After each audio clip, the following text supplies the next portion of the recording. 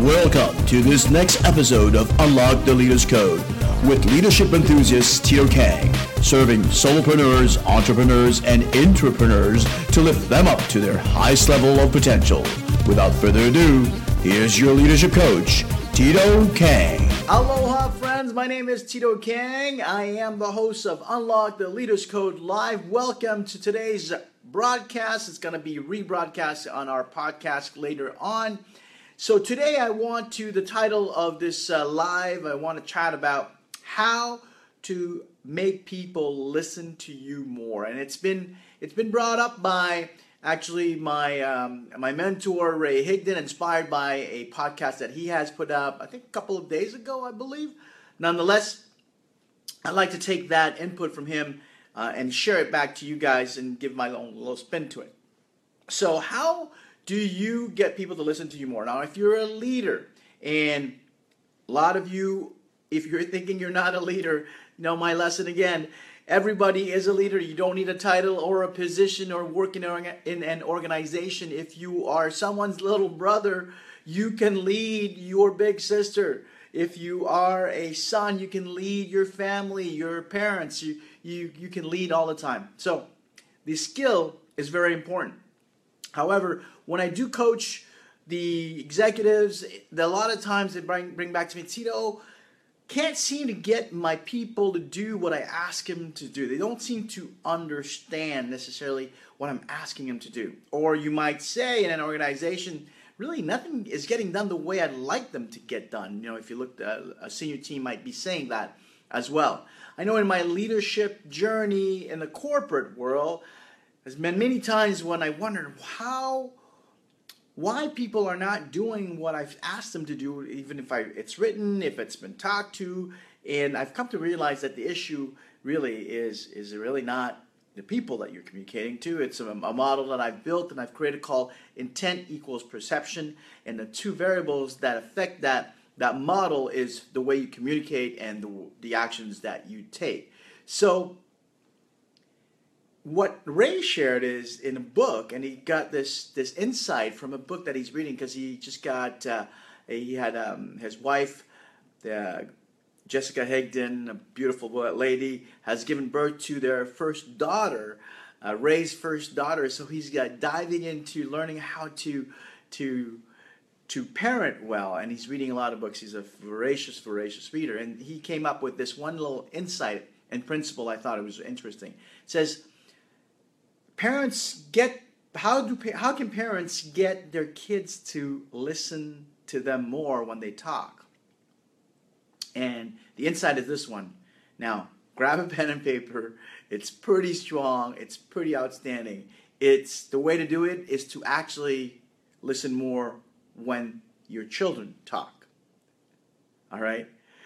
So you see, if you want your children to listen to you when you talk, the first step is to listen to them more when they talk. That's the first set. It's actually part of the principles in the 7 Habits of Highly Effective People. Seek to understand before being understood. So an understanding is to sit back and listen and truly listen. So if you want your followers as a leader to listen to you when you provide them insights, action, counsel, or advice, the important part is to listen to them first. I was taught during my career at Starbucks this one key thing. The first step that as a leader I needed to do is to understand a learner's up to now, right? It's what they know up to the point that you have met them. And in order to understand the learners up to now, one has to actually listen. So the concept or the principle is actually a principle that can be used across your relationship as a leader with your friends, with your family, with the team that you follow, that you lead in a corporate world, with your clients as well. If you want them to listen to you when you speak, you must first listen to them when they talk. So I'm going to offer you a couple of insights. How do you listen better? It's very simple. The first one is you must have a feeling of caring and of serving. You must understand that you're there to serve and care. If you care at all, you'll create some results. If you care enough, you'll create amazing results. So first, you have to set yourself in a spirit, a mindset of caring and serving, that you are there to do that. As a coach, it's one of my key moments before stepping into a coaching session. I have to remind myself I am there to serve my coachee, not the other way around.